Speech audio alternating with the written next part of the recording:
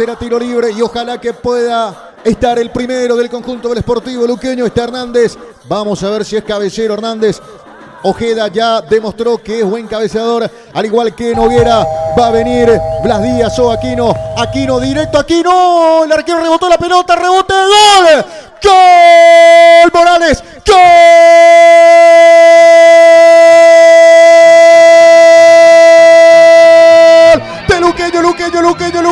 De Luqueño Morales. ¡Gol!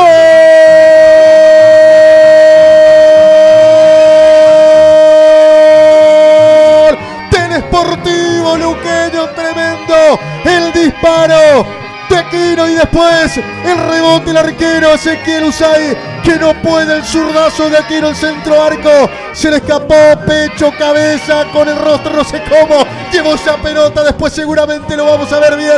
Lo cierto y lo concreto es que Luqueño ya gana por un tanto contra cero, decíamos. Pelota parada, qué importante en el fútbol paraguayo y en este equipo de Carlos Humberto Paredes. Gran remate, el centro arco de Aquino, rebotó la pelota y aparece Morales, empuja como puede. ¿Qué importa ese gol de Luqueño en Argentina de visita? Ya Luqueño lo está ganando por un tanto contra cero.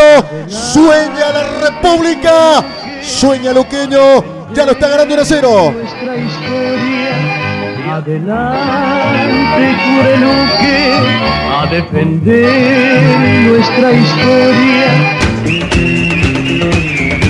1 de marzo. Comentarista Tano Virgili. Y por fin en el conjunto del Sportivo Luqueño un centro con muy buena elevación. Tanta buena elevación que había superado a todos los jugadores, a excepción del arquero de Defensa, Justicia, que increíblemente se le escapa la pelota a las manos. Todo el mérito del mundo para continuar con la jugada ofensiva de parte de Morales, entre la cabeza, la nariz y la boca. No importa cómo lo termina empujando, pero Morales termina marcando el gol de la esperanza, el primero a favor del conjunto paraguayo. El primero de Luqueño. 45 minutos, primera etapa. Emmanuel Morales, de 24 años, convierte su primer gol con la camiseta del Sportivo Luqueño en su partido número 28 en primera división, tanto número 2 en su carrera.